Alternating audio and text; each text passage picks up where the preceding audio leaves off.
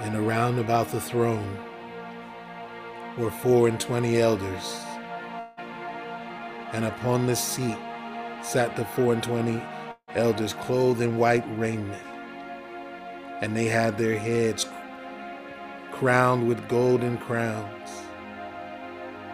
And out of the throne proceeded lightning and thunder and voices.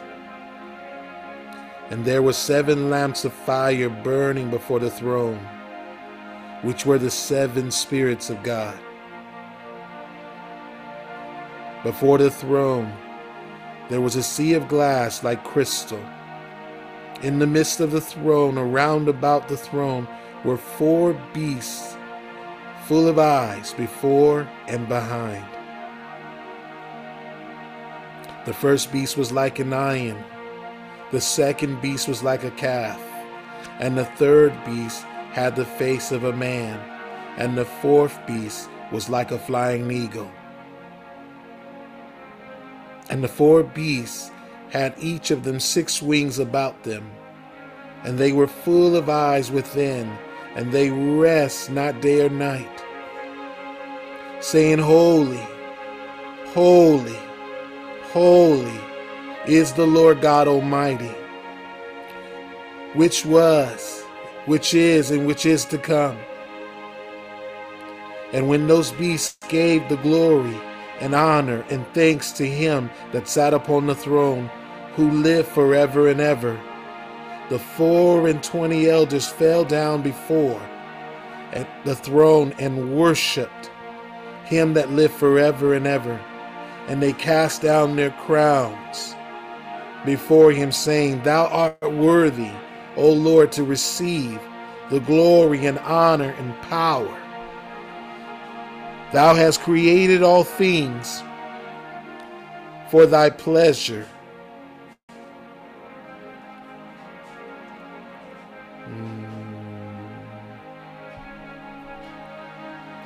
Every time the 4 beasts, who were full of eyes in the back and the front, every time they would reveal a facet of who God is, the procession of worship would begin to happen.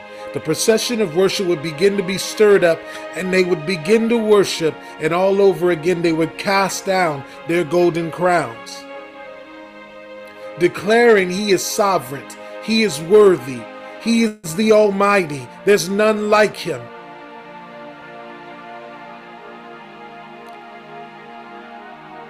Then the 24 elders would worship again, as the 4 living creatures would shift and reveal another facet of who he is. And they would begin to worship, and they would say, nothing is worthy to be lifted higher than the Most High. And this procession would just continue. He would just allow the four living creatures to continue to shift and reveal and shift and reveal and shift and reveal. And as they revealed his nature, as they revealed the many names that he carries, the 24 elders would be just like it was the first time. They would cast their crowns down and they would worship. They would worship. They would worship. And they would cry, Holy, holy, holy, holy is the one who sits upon the throne and the Lamb. And they would just worship because he was worthy. In Hebrews it says that in other times or in other dispensations, God revealed himself to man in many different ways. Many different names were revealed. But in this day, it's through Jesus.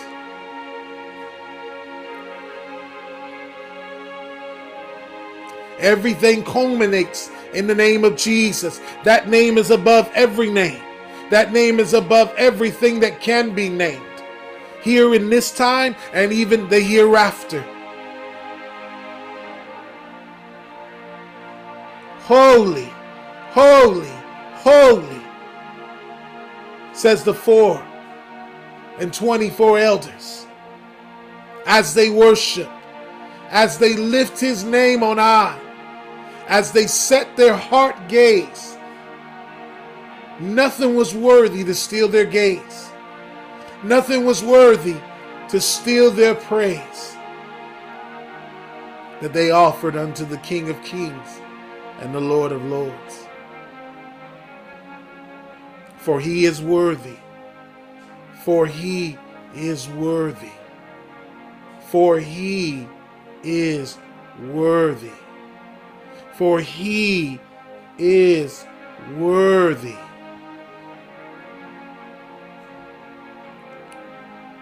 For he is worthy. Suti amari ambaseti abasu, hukamayeti amari ambasu, huri ambaseti amari ambaso komi andara. Oti amari ambasori ambase, hiri ambasuti amari andarabase, eri ambasuti amari andarabase, ari ambasu kumi andarabayeti abasu. All valleys be made high, all mountains be made low, every high place made low right now in Jesus' name. Every high place that has been lifted up, that has been magnified in the place of the Most High, be made low in Jesus' name.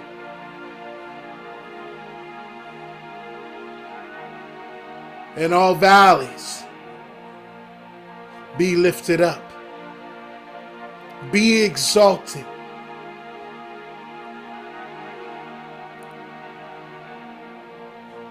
Soti amari ambasu, tuti amati amari andarabaseti amakuga mayetia, uti amati amasuti amari amba, hukumi andarabayeti amari uti amasu, huyana mayeti amaso kumi andara, oti amari andarabasu kumi andarabaye, hidi ambasuti amakumi andarabaye, hikamayandarabayeti amasu.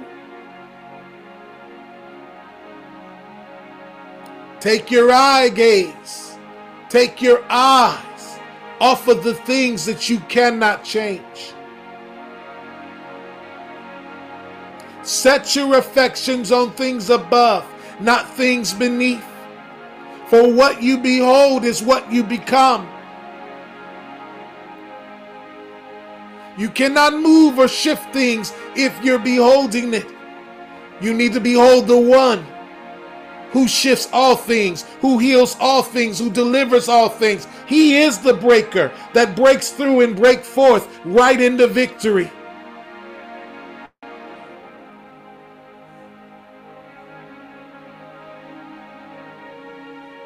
Put your heart posture, shift your heart posture upon him and him alone. Suti amari amba sukumiana, meti amani amba suti amba, koti amani amba seti amba suti amba se, ikama suti amari amba su, huyana mayeti amari amba su, hukamayeti amari amba su, hiti amba soti amari anda, koti amasuti amari anda. Oh, tiamari ambasuku miara. Why do you worry? Do you think I do not see or do not know, or my hands are too short?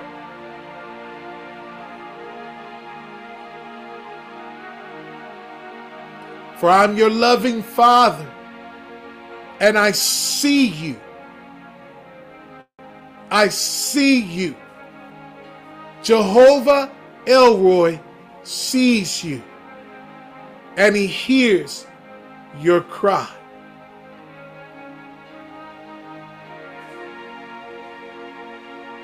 Why do you worry when I'm in control?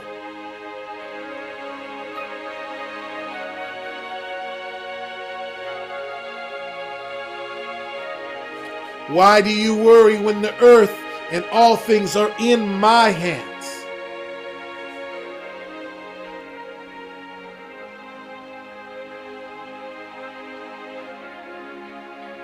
For the just shall live by faith in him who is in control of all things.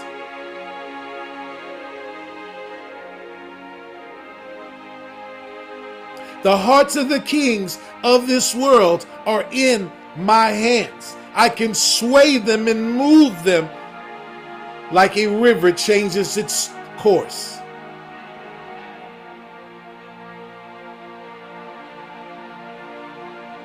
I am he who can overturn until it's in your favor. For I am good, and I will bring you into good. And I will not stop until it's good.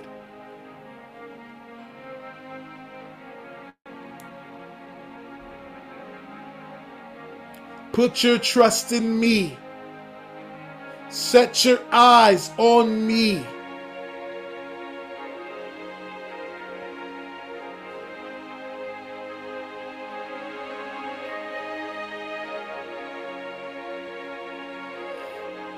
For in this season, I'm going to reveal my nature. I'm going to reveal who I am to you personally.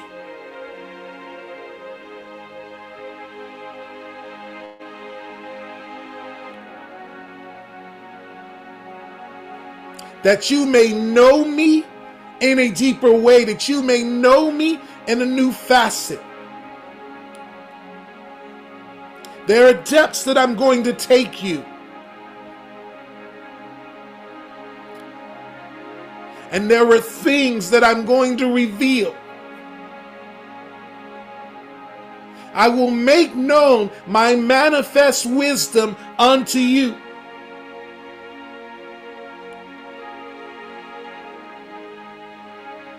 For the friends know what the master's thinking, but a servant doesn't.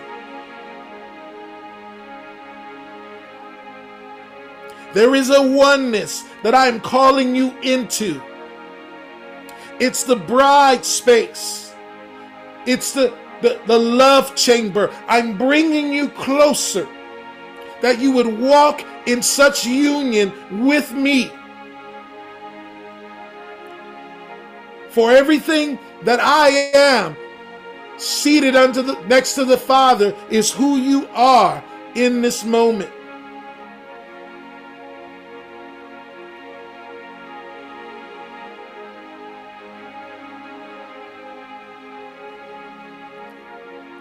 And I tell you, there be some things that are going to take place very quickly. And you're going to see my nature in these things being revealed here on the earth as it is in heaven. And you're going to know that I am in control, that it is me that you ought to fear and reverence.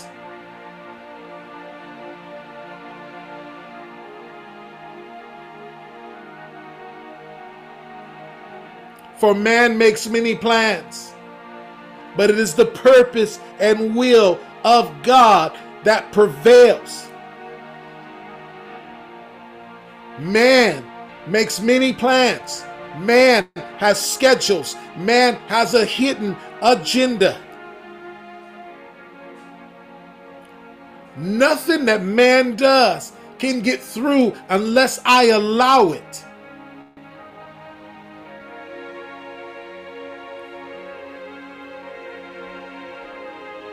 For all things consist and move because I allow it.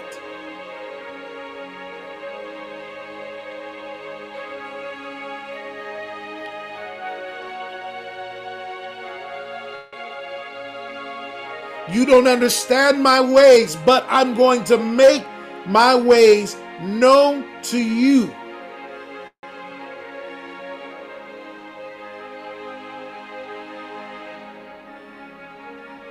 for you.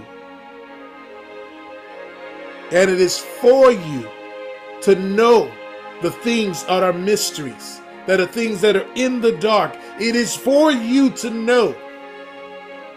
My covenant lovers, my beloved, it is for you to know my heart, that you would move in step with me in this season and beyond.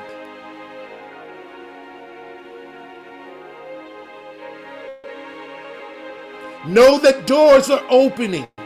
Know that doors are opening and pieces are moving into place. And I'm going to cause you to sense me and to recognize me even more than you've ever recognized me before.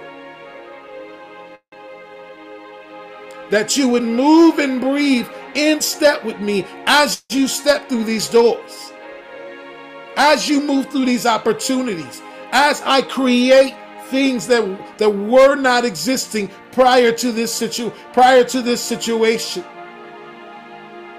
You will see my hand create, just like I did for Joseph. I created a place, a position for him to be, that he would display the kingdom nature of who I am.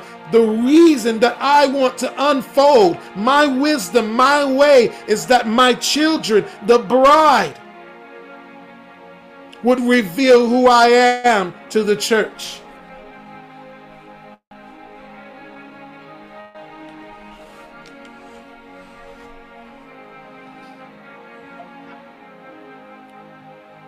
But the just shall live by faith.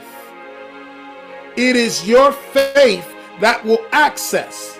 It is your faith that will allow you to go into the doors and into the green pastures of the kingdom. It is your faith that will move the things that need to be moved.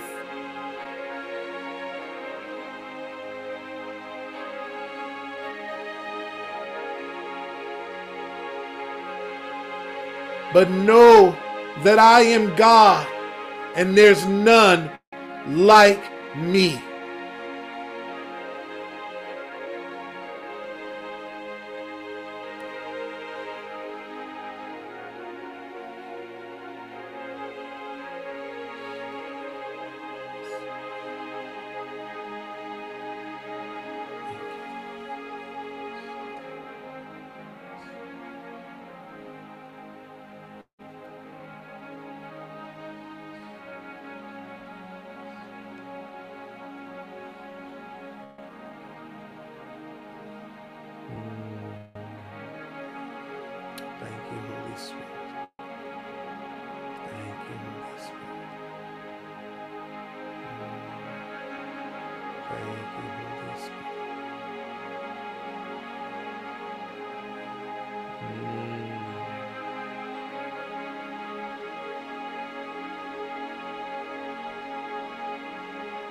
Oh, the Lord is coming.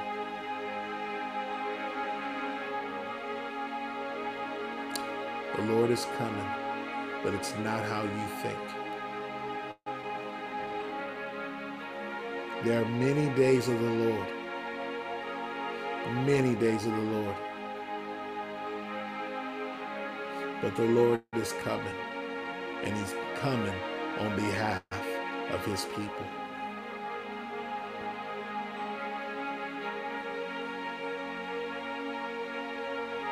But there's going to be some kingdom things that are going to take place for the kingdom and the kingdom advancement. Things that you've been praying for, things that you've been seeking for, are going to be kingdom things that God is going to use to show the world who the kingdom is.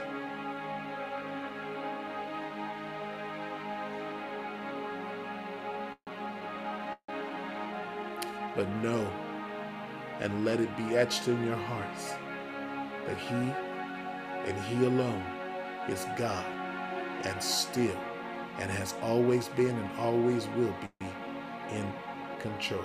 He is still in charge.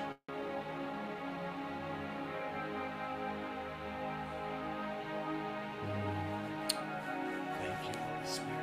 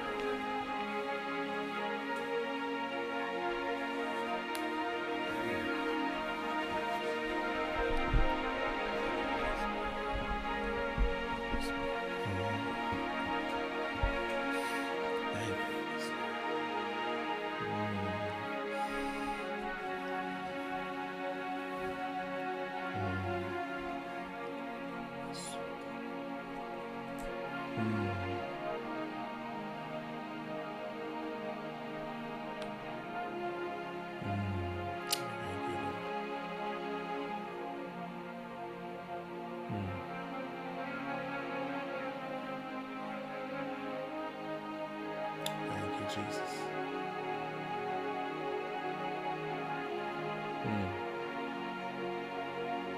And I thank you today, Lord, for your presence. I thank you for your goodness. I thank you for the Holy Spirit, that you would just move and have your way. And you would teach tonight. You would reveal even more. That you would unfold. You would unfold the scriptures. That you would cause the children to have fresh bread to feast on. That they would see the realms open and feast on the heavenly realities that you have laid up for us as we set our affections on you. We look to you and we look to you alone, for you have the words of life. And your words are spirit and life. We say yes to you. We say yes afresh to you. We love you today, Lord, and we adore you. And we're so grateful for who you are.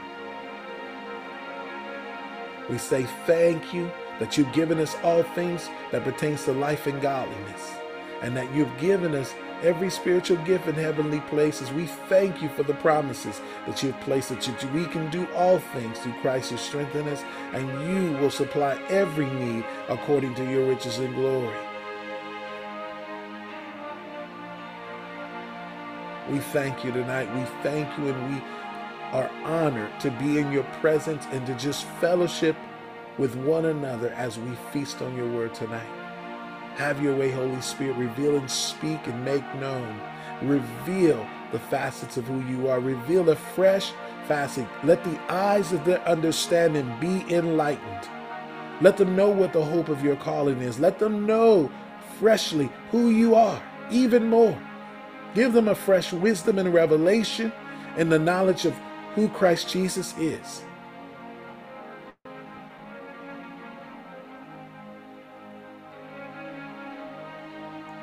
That we would know who we are.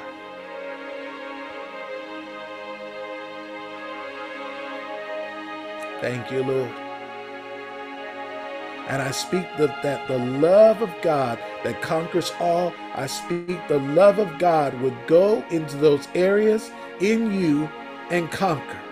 Let the love of God that conquers everything be perfected in those areas of your life where you are weak, and allow his love to affirm and to give you clarity on who you are.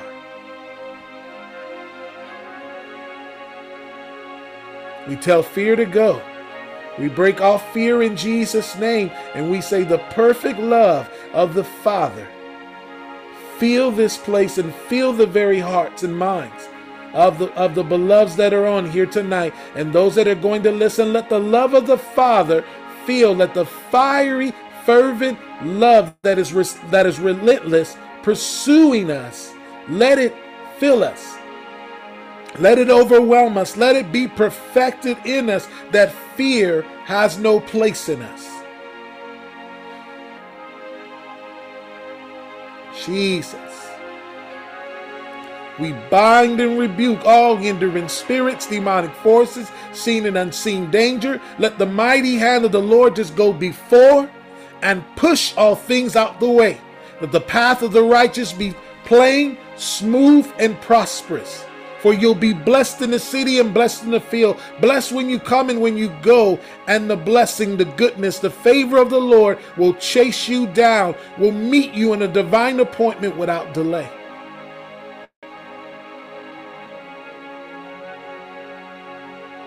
Let the fire of the Holy Spirit burn and consume.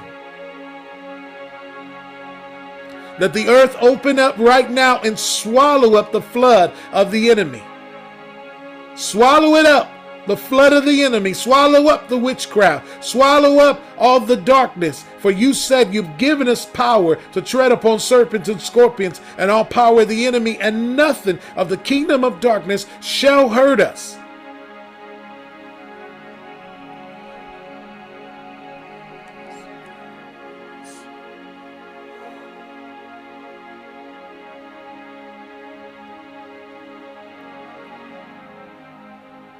For we are marked by your presence, and we are carriers of that Abrahamic covenant. We love you today, Jesus. We love you. And we are grateful for who you are. We are grateful for who you are. And Father, I pray what you are releasing, what you're speaking, what you're saying, let it be sustained continuously, not just tonight, but beyond. Let it never lift, Lord. Let it be deposited freshly in them, fused in their cells, fused in their heart, fused in their minds.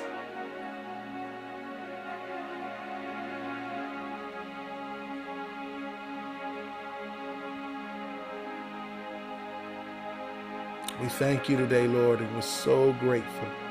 We're so grateful for who you are. We love you today, Lord, and we adore you. You are our King. You are our Lord. You are our shepherd. And there is none like you. Ever.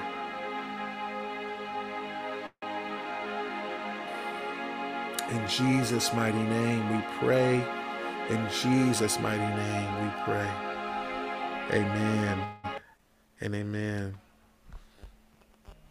Amen and amen. Thank you, Lord. Thank you, Jesus. Thank you, Lord. For you are good. For you are good. For you are good.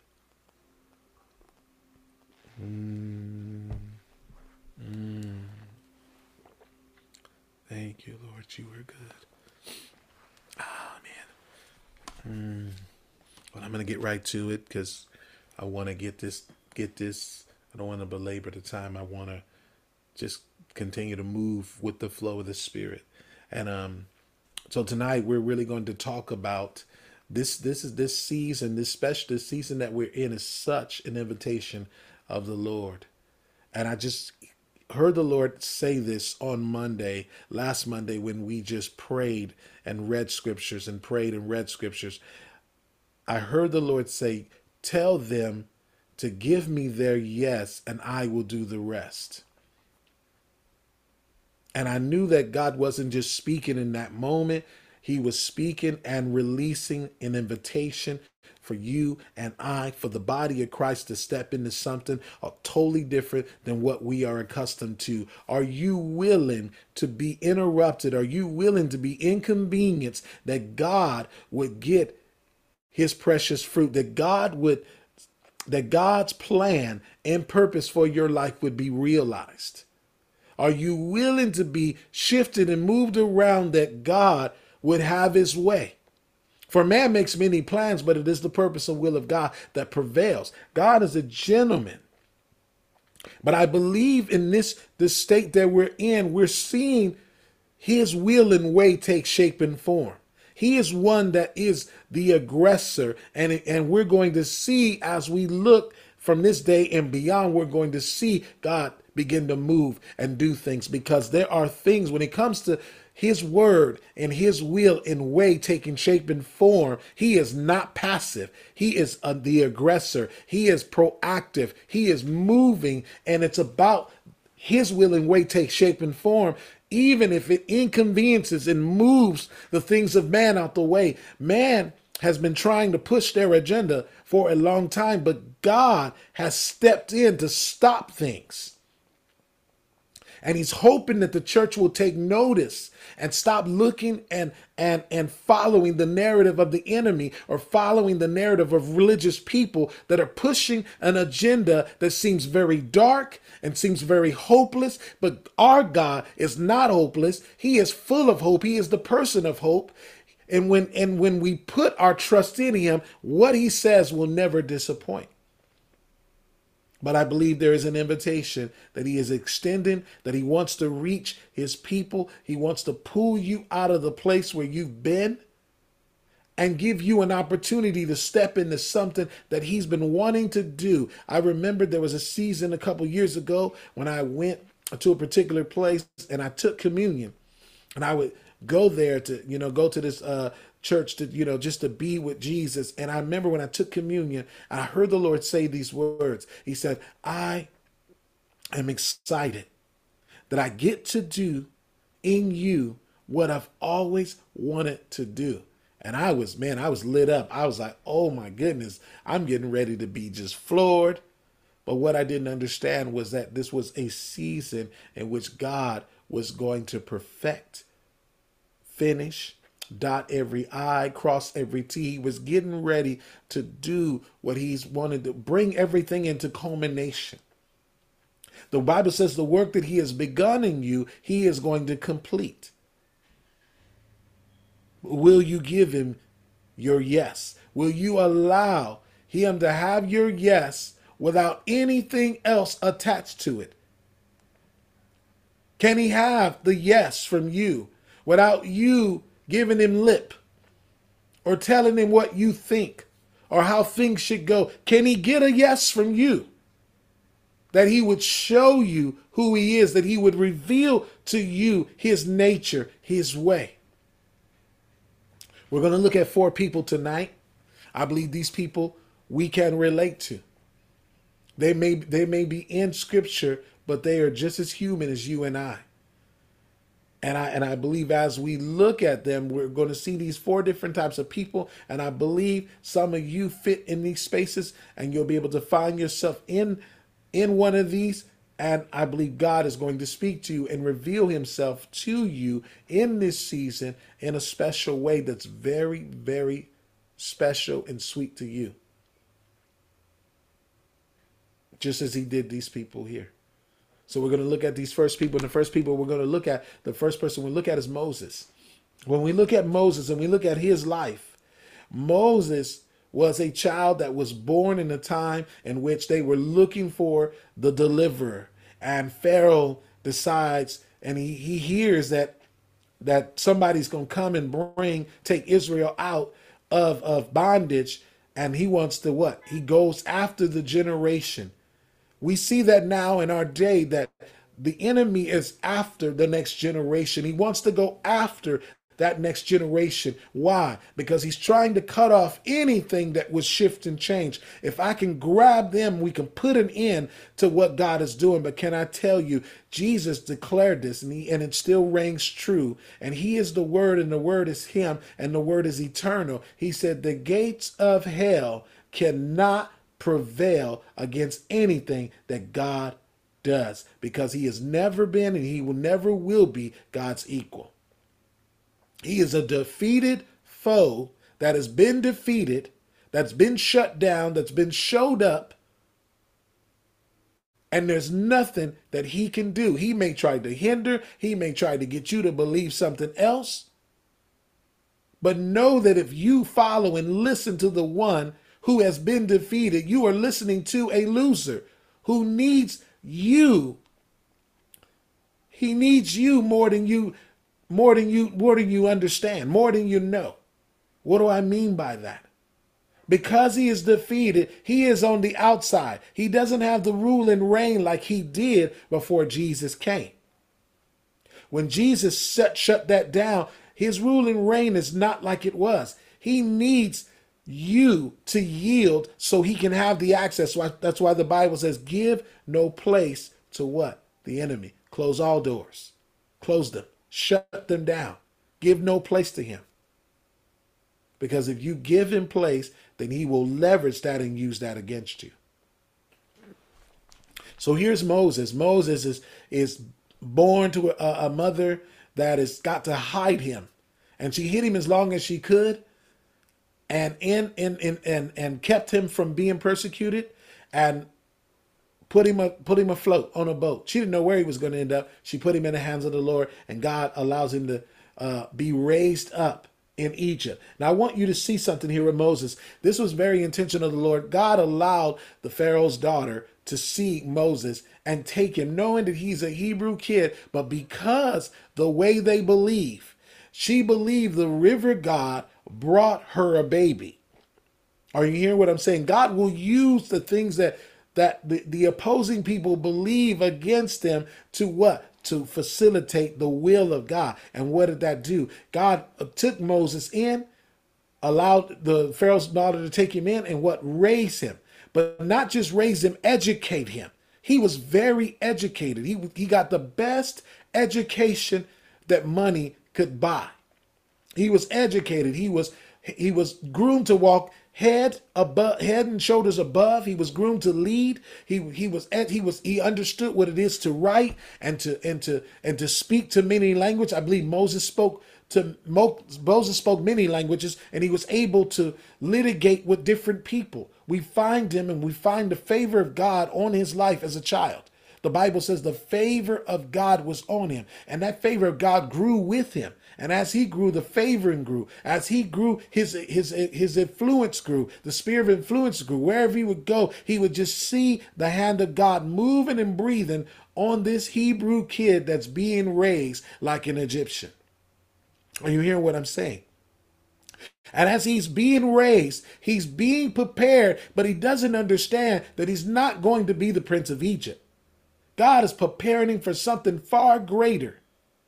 The manifold wisdom of God has not been revealed to him yet, because if it was, the enemy would have stopped it. The enemy would have tried to derail or kill Moses or stop Moses from ever becoming that. So God concealed these things, and he allowed these things to unfold, unravel, slowly but surely. His plan is taking shape and form. Why? Because there is a designated time in which the children of Israel are going to come free. And there's a designated time in which God is going to come in and divinely interrupt the scheduled program that's going on to bring about his will and way.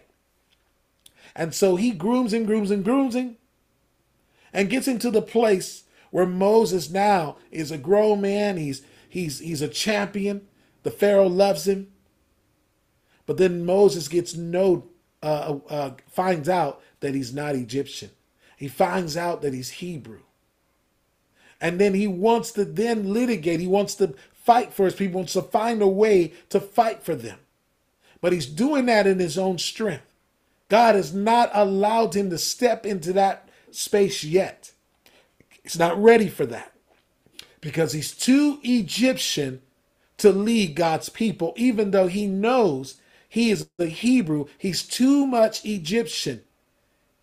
God's going to use what he's learned, but he's not going to allow him to lead from that space. He's going to lead from a different space. And so what happens?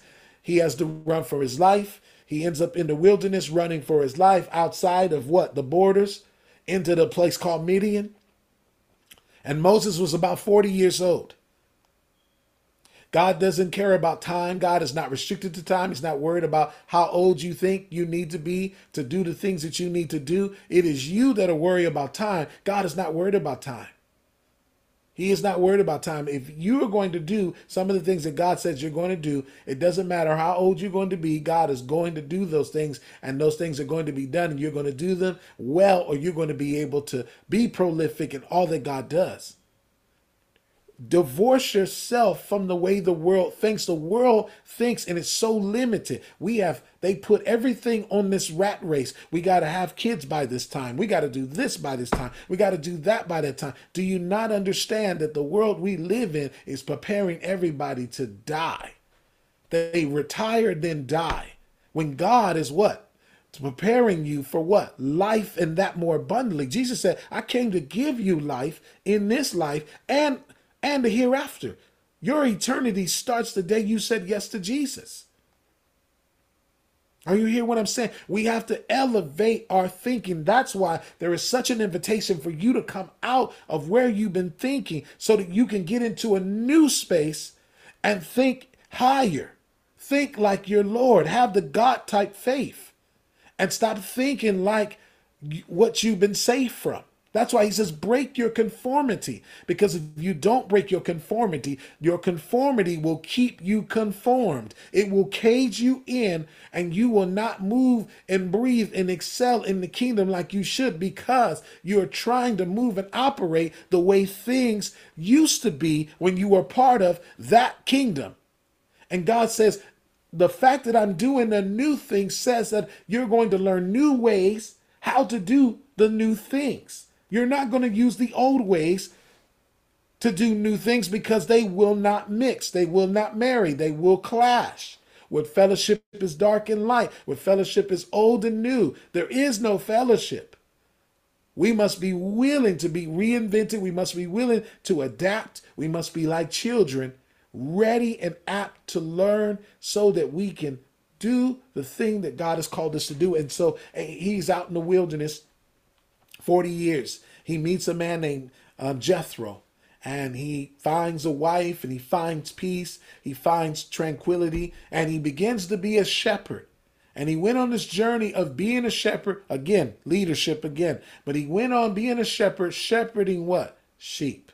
Learning to watch over them, learning to care for them. And so what a shepherd does, a shepherd fights for the sheep. It leads them to the green pastures. It takes them to the still waters. It provides for them. It fights for them. When the wolf comes, it goes after them. And when one strays away, it goes after them to go get them. He was learning. His first 80 years was training so that he can be prepared to do the things that he's going to do. Some of you have been trained. Some of you have groomed and been groomed by God. You've got education. You got all these things, and all of a sudden God says, stop. I'm going to take what you've got now and take you someplace else. I'm going to cause you to move and breathe somewhere else. You're like, wait, hold on, God. But I spent all this to do this, and I spent all that. Son and daughter, don't worry. What I allowed you to do was only refining and preparing you and molding you and getting you ready for you to do what I am going to do, that he would get you prepared so that you could host the thing that I want to be seen here on earth in your life as it is in heaven. And so here he is. He's a shepherd. He's doing it well. He's got a wife and kids. He's excited. He feels peace. He doesn't have to worry about Egypt anymore. And then he encounters the burning bush. I want to read something here. And in Moses, as Moses saw the burning bush, he turned aside to see this great sight. Why the bush was burning or on fire, but not burnt. And when the Lord saw that he turned aside to see, God called his name. Can I tell you, friend, God knows you by your name. He doesn't call you who you used to be. He doesn't call you based on the things that you've done. He calls you by your name because your name dictates and determines or even gives you a sense of why you are here on the earth. Even the very city you live in can be a telltale as to why you are here in this region at this time. Pay attention to what things mean. Because sometimes it's the name and sometimes it's what the name means that God is going to play and orchestrate in your life. And so he calls Moses by his name. Moses, Moses, Moses. And he says unto him, draw not nigh hither, but take off your shoes. For the ground you stand is holy ground. And so God then begins in verse 7. He says, the Lord says, I have surely seen the affliction of my people in Egypt. Moses did not want to hear Egypt. He did not want to hear about Egypt. He was good. He had spent 40 years in the wilderness in Midian. He was enjoying life. That's not my problem. But the Lord tells him about, I've heard them. I've heard their cry. They've been crying. And now it's time for me to answer. It's time for me to respond and do something about the cry. Because now that the cry has gone up, and also, too, what's attached to this is that the iniquity in the promised land, where the Canaanites and all the Jebusites and Hittites and all the ites that were living, they were the giants. And they had built fortified cities. They had built houses. They had lavished them greatly. They built vineyards and olive trees. And the Lord, hence the promise, the Lord said, I will give you houses that you didn't build. I will give you great and goodly cities which you builded not. I will give you olive trees and vineyards which you planted not. God was setting them up. And so everything is attached. You can't enter into what God has for you until what he's waiting on is done. Are you hearing what I'm saying? God was waiting for the iniquity of the Amorites to reach its point where now it's time to begin to do the switch, begin to judge them, move them out, and move them in. So you find that it isn't just you stepping into the destination point or stepping into but there are other things that are connected to your life that is going to be a part of what you're doing that's bigger than you, that God hasn't revealed yet. But if you stay true and you continue to walk, he will reveal his willing way. Because why? He wants to. Because he says, I tell my secrets to my friends. I reveal those who are in covenant relationship. God doesn't want you to be in the dark all the time. You're not supposed to be in the dark. He said it's for you to know the mysteries of the Lord. It's for you to know, to fellowship in him. It's for you to steward him. How can you steward anything if you don't know anything about it except that God revealed it? Amen. And so now Moses is in this place and God is now revealing, unfolding his plan. He's telling him, you were raised in Egypt. You were educated in Egypt. You were taught how to walk diplomatically. You were taught how to engage with magistrates. You know how to litigate with those in high places. You know how to be with those in low places. You know how to teach people how to read and write. You know how to put infrastructure in. But Moses, you were never going to be the prince of Egypt. I use those things to get you ready so that you can utilize those things for my people. You then needed to learn how to be tender, Moses, because even though you had all the academic and you were very scholastic and cerebral and you were able to do these things, you did not have a heart that was tender. And I needed you to be with sheep, to learn what it is to care for something other than yourself, because Egypt promotes self and they're about self and they're self-serving and they taught you how to look to you.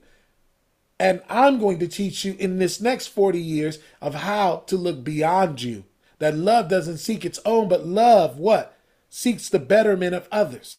I'm going to teach you what it is to love and care and lead people by leading these sheep. I'm going to teach you what it is to be a family man and love family. Because why? I'm getting you prepared to love my people. So you are not just a shepherd shepherding sheep, but you Moses, you are a deliverer that's going to deliver my people by the mighty power of my hand, and you're going to lead them like a shepherd out of bondage into freedom, into a land that's flowing with milk and honey. This is what God reveals to me, unfolds his manifest wisdom. We are in a season that God is going to unfold to you some things that has been hidden from you, but now is a time to unfold it that you can better walk with him and walk in step with him. Are you hearing what I'm saying? And so Moses understands that and he hears all that and he's like, man, I still don't want to go back to Egypt. Then he says, well, Lord, well, who are you? What's your name? So he tells him. Moses said unto God, behold, when I come to the children of Israel and they ask me, who are you? Who should I tell to sent me? And in verse 14, God says unto Moses, I am that I am. And he says, thus shall you say to the children of Israel, I am has sent me. He is the God of your fathers, Abraham, Isaac, and Jacob. But he reveals himself as I am to Moses. God revealed a facet of who he is. He gave him something he can wrap his head around. He also gave him something that he could give to the people, that the people would respond and wrap their head around so that they could trust. God will do things and I won't say dumb down, but God will bring things to a level where you can understand it so that you can wrap your head around it so you can better what? Grasp it and steward it and walk therein. And so he tells him this. But then Moses makes excuses. He says, I don't speak that well. Moses tells the Lord, Lord, I'm not an eloquent speaker. When we know they have taught Moses how to speak with magistrates. Moses spoke with kings and queens. He spoke with magistrates in different countries. He litigated things and brought spices in and gold in the Pharaoh's courts. And so Moses knew how to talk with people. Even if he was slow of speech, he still knew how to talk very regal. He did not talk ghetto. He did not speak Ebonics, but he spoke like a royalty. And so when he says, I'm slow of speech, God, I can't really talk. And the Lord says to him, who made your mouth? Who made the dumb and the deaf? Or the seeing and the blind? Have I, the Lord? And God is getting a little angry with him. Because all that God is unfolding and sharing with him, Moses is basically making excuses because he does not want to go. It wasn't about he couldn't talk right. It wasn't about this or that. It was that he did not want to go back to Egypt because why? He left shame. He left with shame. He left murdering an Egyptian and knew that if he goes back, he was afraid of what they were going to do, but he was not this time going back by himself. He was going with Yahweh. Can I tell you what he is inviting you in? He is inviting you in to step in with him. He goes before you to prepare the way. He goes with you. He is also the rear guard, redeeming what was so that what is and what is to come is bright and beautiful. But this is Moses making excuses because he really doesn't want to go. He doesn't want to step into that. And God is calling Moses to step into this because you have been prepared, you have been groomed, and no one else has been groomed to do this but you. And Moses had to step to it. Now, some people would say, yes, God honors free will, and there are some things that the Lord will not honor. Why? Let me tell you why. Because if it's in, Jesus said this. He said, I came that the scriptures would be fulfilled. Right? So if scripture is to be fulfilled, then Jesus could not break scripture. Scripture had to be fulfilled. He said, do this here that the scriptures would be fulfilled, because John wanted to be baptized by him. And he says, no, do this so that the scriptures will be fulfilled. Jesus was very mindful of scripture being fulfilled, because why? He was very mindful that if anything that God ever said failed, everything would cease to come undone. Do you understand? There are things, God loves you so much and trusts you so much that he is giving you something that he trusts that you are going to choose that. Or that even you're going to be the son that maybe Jesus gave the parable, the two sons. He says this. He says the first son said, after the father asked him, oh, I'll go do it. And he didn't do it. Then the second son he went to said, I'm not going to do it. But then what? He was convicted and he went and did it. And Jesus said, which son is blessed? He said, the second. He said, you're well spoken. Some of you might be just the second son. You may be called to do something and you like initially, no, I'm not doing that. I'm not going there. I'm not going this. I'm not going to be. And then what? You realize you love the Lord so much. You want to honor God, just like that young man wanted to honor his father. And you go ahead and say, God, no, you have my yes. I'm going to do it. God has groomed you and he's prepared you, but now he's showing you that what he's groomed you and prepared you for is not what you think it is for. It was for something else. Let's go to the next person.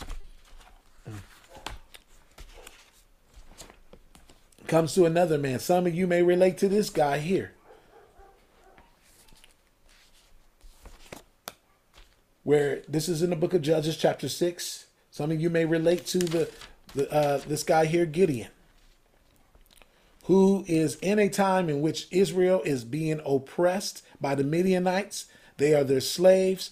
They harvest their grapes and they have to stand in a wheat press to crush the grapes to prepare them, because if the Midianites see them standing where they would normally crush grapes and make wine, the Midianites would come and take the food from them. So they have to do it in hiding. That's how bad it was. It was so bad that they could not do things out in the open because the Midianites would come.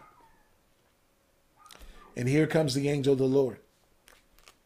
And the Lord says unto Gideon, he appeared unto him and he calls him, he says, the Lord is with thee, thou mighty man of valor. Tells him, God is with you,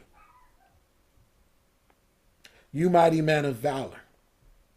Gideon may not feel like God has been with him, because Gideon goes on and tells the angel, Gideon says unto the angel, O my Lord, if the Lord has been with us, why is all this befalled us? Where are all the miracles which our fathers have told us, saying, did not God bring us out of Egypt? Now the Lord has forsaken us and delivered us in the hands of the Midianites. So here's the angel telling Gideon, the Lord is with you and you are a mighty man of valor. And Gideon was not trying to hear that, because his circumstances spoke louder than what God was saying. And it's not that it trumped what God was saying, but that's where he was. That's where he was at. And so he just couldn't receive it, because he's saying, well, how can this be when I've been in the space? But here's the thing, Gideon, what you fail to understand is that even though you have been in an ugly situation, you have been in a messed up situation, the reason why that situation has not taken you out, has not killed you and caused you to not be in this moment with me is because that I am with you. And I have been with you, and I have preserved your life when you should have died. I preserved your life when I preserved your family when they shouldn't have had. You were living in a time in which you should have succumbed to what's going on, but God was with you, and his hand was upon you, because at the appointed time, I was going to raise you up and use you to deliver your people. Some of you have been through so many things in your life, and you're in the season you're having to confront these things, and you're saying, God, where were you? Where were you in all this here? And the Lord tells you, I was with you. And you said, how can this be? Because you let this happen. How can you be? All these things took place in shape and form. And the Lord says back to you, did it take you out? Are you not still here? Are you not still breathing? Are you not still working? You may have had to go through this, but all this was taking you through to get you ready again, to prepare you, to show you I'm not just the God of the good times, but I'm the God of the bad times too. And that I can keep you. And that it wasn't you keeping you. It wasn't your strategies. It wasn't your street knowledge. It wasn't your insight on things. It was me, my hand on you, preserving you for a time that you know not of. And I'm here today to unfold why I've preserved you, why I've had my hand on you, why you have not succumbed to the things that others have succumbed to. Some of you and some of your friends have succumbed to some things that God has preserved you from. Because in this season, he's going to reveal some things unto you. And he tells him, says unto him, my Lord, wherewith shall I save Israel? Because the Lord tells him he's going to save Israel. And then he says, now, well, my family is the poorest, and I'm the least in my father's house. So he has identified himself as broke, busted, and disgusted. He has identified himself as the least. When Deuteronomy says, the promise of God says that you are the head and not the tail. You are above and not beneath. But that has moved away. The things that have been happening in his life has trumped the commandment or the word of the Lord. Has what you going through, is that bigger than what God has promised you? Because God said to you, you're going to walk in high places, that you are the head and not the tail. You are above and not beneath. But because of the lack of money and not having enough of it, you see yourself as poor. You see yourself as in lack. And you see yourself as least than. Because all this is determined by your circumstances that you are allowing to dictate who you are. You're listening to the narrative of your circumstances tell you who you are when God says, no, that's not who you are. You have the commandments. You have the Moses writings. Moses' writings were there for them to know. But because they were oppressed, they gave up on God. When things don't go our way, a lot of times we walk away from the Lord. We give up on Him, and we don't want to hear it. None of God's word is going to come to pass. It's easy to believe God when things are good, but it takes a little bit, just a little extra effort and a little belief of faith to believe that our God is still in control and that He will do what He says He's going to do. He just never told you was going to have to walk through this. He just never told you that you would have to go through the fire. He never told you that you would have to go through the water. But guess what? If you go through the fire, you're not going to be burned. You go through the water, you're not going to drown, because His intention is to bring you into a wealthy place. He's not going to stop until it's good. He is good. His plan for you is good. He's going to bring you into good, and He's not going to stop until it's good, because that's just who He is. And so God begins to tell him. And the Lord says to him, peace be unto you. Fear not, that you shall not die. Because Gideon perceived that the angel of the Lord, he thought, oh, I seen God's face, I'm going to die. Now, on top of being busted and disgusted, being the least of them, and being under oppression by the Midianites, I see the face of God, I'm going to die. I'm going to die. And the Lord says, peace unto you and fear. You shall live and not die. Why? Because you are my will that's going to be unfolded and revealed, and people are going to see who I am through you.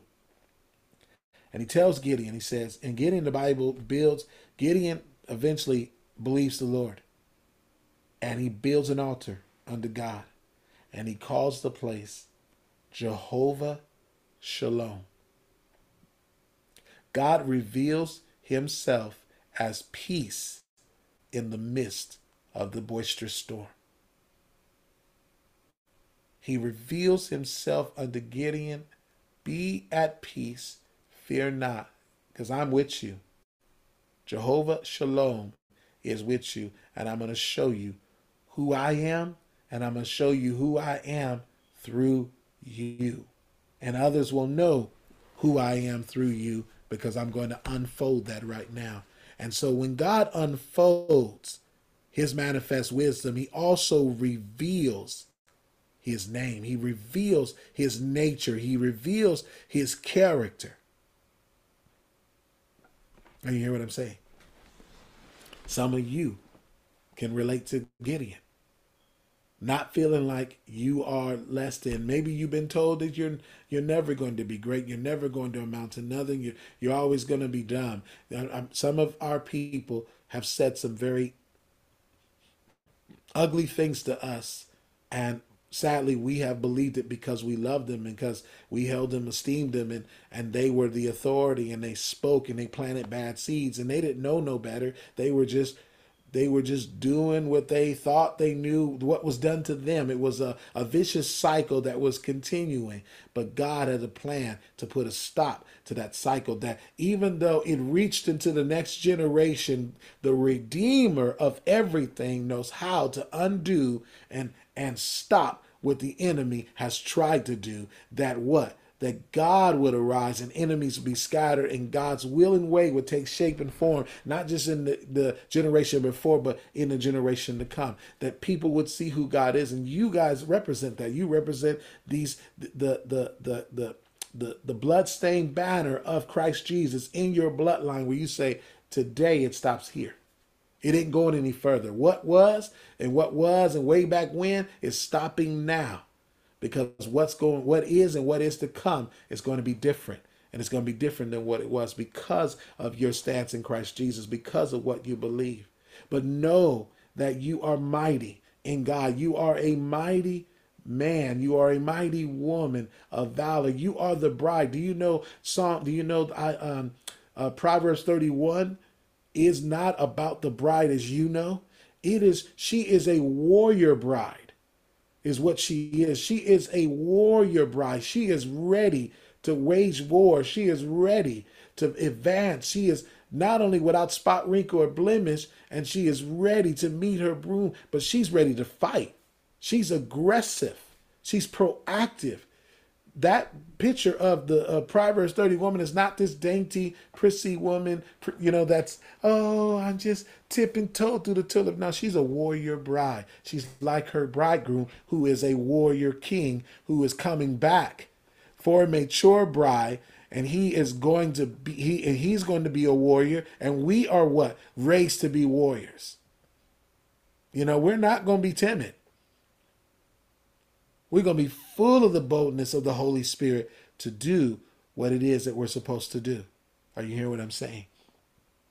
So some of you may view yourself not that way. And God is here to say, you are mighty and you are something special.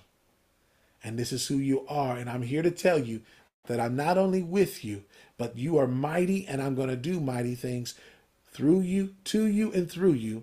The struggles and the challenges that you have bared is in no comparison to the glory that shall be revealed in you and through you for the world to see. Amen. Let's keep moving. We want to get to Jeremiah, the prophet. Some of you may relate to Jeremiah. And Jeremiah was a young child when the Lord called him. And the Bible says in Jeremiah chapter 1, it says, "And the word of the Lord came to me, saying, before I formed thee in the belly, I knew thee. Before you came forth out of the womb, I sanctified thee. And I ordained thee as a prophet." Can I tell you, friends, God, the plan and the purpose of God's will always prevail, because his plan was from way back before the foundations of the earth. He says, before your mother knew you, when you were with me in eternity, you and I discussed these things were going to take shape and form, and that you didn't remember it when I was forming you in your mom's belly. The only thing you remembered was my voice. But at certain times of your life, you would begin to remember, but you like to call it revelation. Are you hearing what I'm saying? And God here in this particular picture, he's revealing himself as creator. Yahweh. My name is Yahweh. And I have ordained you. I have called you to be these things. And why is this so important? Because who you are and what God has determined for you to be has been foreordained in the mind of God before you were ever in your mom's belly. And when you got in your mom's belly, like he said, I sanctified you, I ordained you, and I sanctified you to be an apostle, prophet, pastor, teacher, worship, whatever it is that God has called you to do. He has sanctified you and ordained you to be these things before you were ever here in this plane. And it was of the Lord's plan that you would meet God, so that what? Then he could give your life purpose. He could allow what he had discussed with you before you were here to take shape and form. Again, what you remember is what we like to call revelation, what's being revealed. And he tells him, he says, but Lord, I'm a little child. And God says to him, say not that you are a child, for thou shalt go to all the places I send thee, whatsoever I command thee to speak. Be not afraid of their faces. Do not fear man. For I am with thee to deliver thee. And the Lord says, I will put forth my hands to touch your mouth, to anoint your mouth. And behold, I will put my words in your mouth. See, I have set this day you over nations, over kingdoms, to root up, to pull down, to destroy, to throw down, to build, to plant. He thought he was too young. Age was a thing for him. He was worried about, I won't be received if I'm Gen Z, or some of us think, or even some of us Gen X or millennials are thinking, well, we won't be received because people who are more qualified or who are more experienced will tell us, you don't know anything about this. You have no stake or claim in this. And God says, yes, you do. I have foreordained and sanctified you to do this. And it took some time to get you here because I'm grooming and preparing you. But know that your youth, whether it is a chronological age or your inexperience in a thing, know that it's not by might nor by power, but it is by the Spirit of the Lord that you are going to be able to do the things you do, walk through the doors you walk through, be in the places that you're going to be, and nothing is going to stop when God is with you. Or you hear what I'm saying? God is saying, don't let nothing of your chronological age or your inexperience to be in a situation that's not based on that. All things are done by the Spirit of the Lord. And God says, because I have sanctioned this, I have ordained this, this is my will. This is my word, and it cannot fail.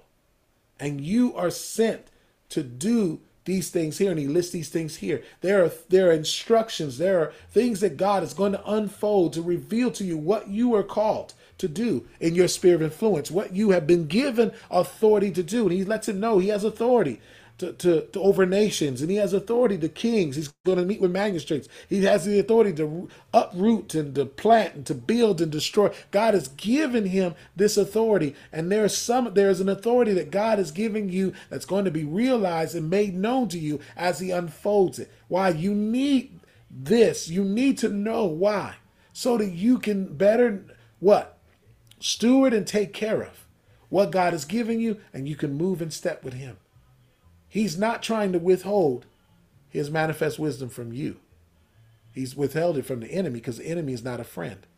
The enemy is an enemy, but you are a friend. You are a son or a daughter. You are a bride. You are in covenant relationship with one, and he wants to reveal more to you than you ever knew possible. What? You're asking me to do what now, Lord? You mean to tell me you called me to do this? Yeah, you guys, some of you think that you are where you are and all that you are is what you are today. Can I tell you, friends, that is not who you are? That God is going to begin to unfold and tell you why you are here, what it really is, and unfold. And like he tells Jeremiah, he unfolds to him, he shows him, I've called you to be a prophet. You are going to have the office of prophet, and you're going to be prophets to nations. Some people are prophets to nations. Some people are prophets to certain. Everybody has their space. Everybody has their sphere of influence that you're called to. And God has ordained you for that. And I can't do what you do. You can't do what I do. But it's all God, and it's all for the purpose of the kingdom to be advanced. Amen. Let's get to our last person here. We want to get to our last person. I know I listed men, and I want to list a woman. Because Jesus, it's interesting, Jesus did this here. In the story of Mary, Mary is about 13 years old, maybe 12 or 13 years old. And she is betrothed to a man who is grown. Back in those days, in Jewish culture, when a boy or girl got to the age of 12, they were considered adults. They were considered at the age of accountability. Their years prior to that were their formative years where they were learning the Torah, learning all these things, learning how to be a girl or a guy, learning to take their place in society. And between the ages of 12 and what we call 18 or whatever, they were figuring out what they were going to do and like what their role, whether they're going to be a carpenter, goldsmith, whether they were going to be a Pharisee, whether they're going to be a religious scholar, whatever it is that God was calling them to do. And so here's this 13-year-old girl, now at the age of accountability, being able to get pregnant and have a kid. And all of a sudden, here comes God, intercepting, just like he did for Moses, just like he did for Gideon, just like he did for Jeremiah. He's doing for Mary. And the Bible says here in Luke chapter 1, verse 26, it says, in the 6th month, the angel Gabriel was sent from God unto the city of Galilee, and the place called Nazareth, God knows where you live. He knows where you live. He knows where you at every time of the day. The God we serve knows everything. You cannot hide from him. That's what David said. David said, I cannot hide from you. You know my uprising and my down sitting. You know where I'm at all times. You know what I'm thinking in my heart. You know all things.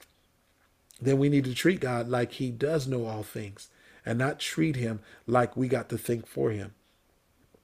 Keep going. He says here, to a virgin espoused to a man whose name was Joseph. So she was espoused to him. She was, the deal was made. He gave the bride cost for her to the dad, and in exchange, he got she was betrothed to him. They weren't officially married yet, but they were on their way. There was an agreement on the way.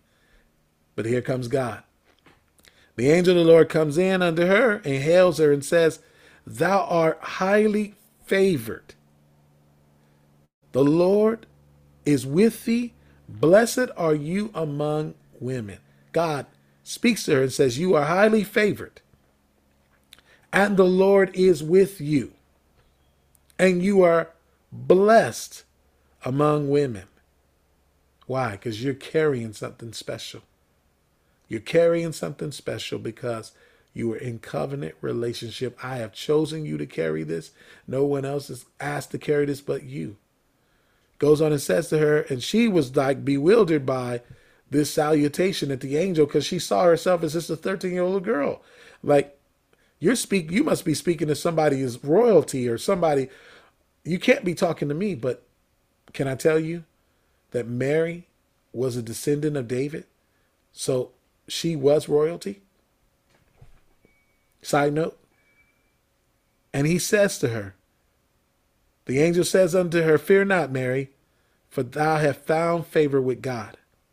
And behold, thou shalt conceive in your womb and bring forth a son, and shall call his name Jesus. Here, Yahweh reveals himself as Father. Father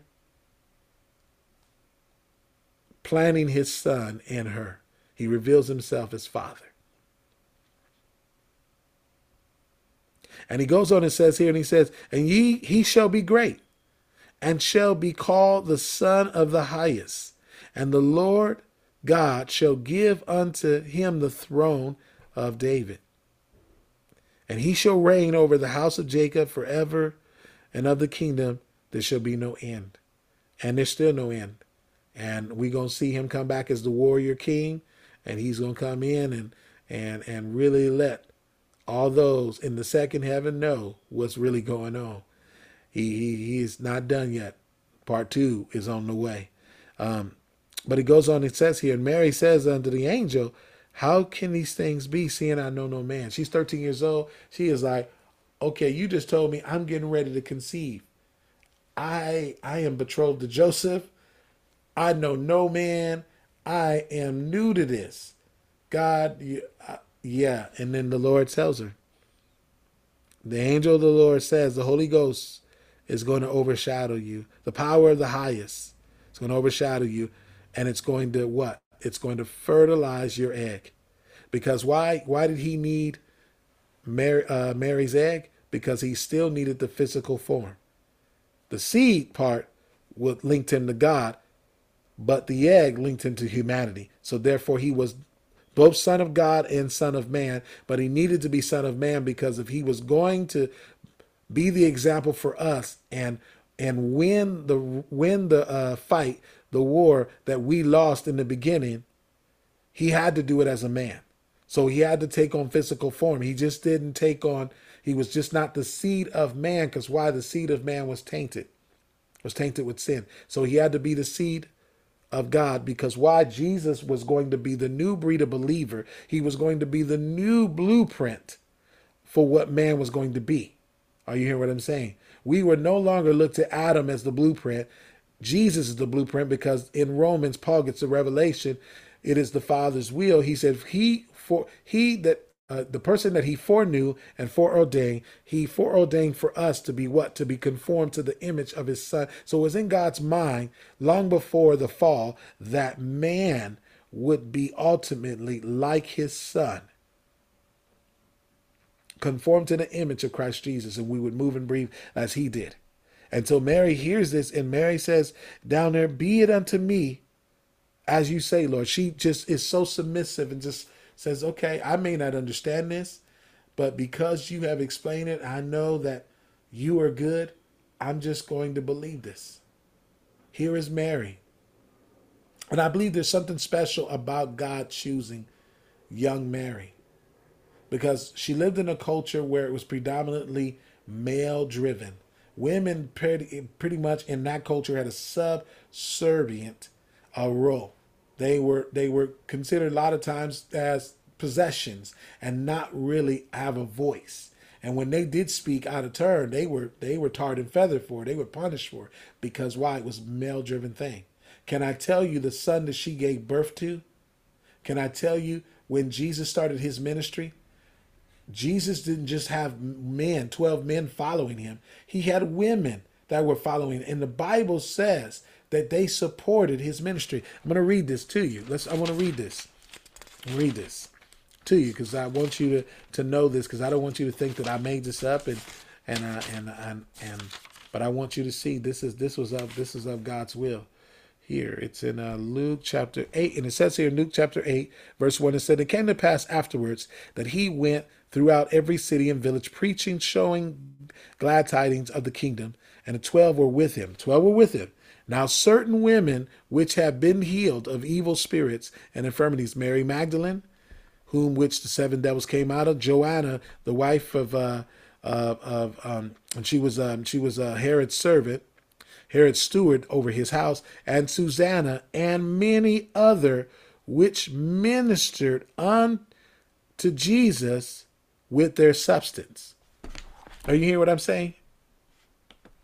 So it wasn't just 12 men following Jesus, but women, more than the women that were named, traveled with Jesus. So Jesus had a big entourage of men and women, and women supported what he was doing.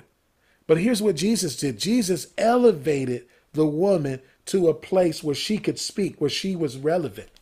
Hence, on the day when he was resurrected, it was a woman who gave the first message that he has risen.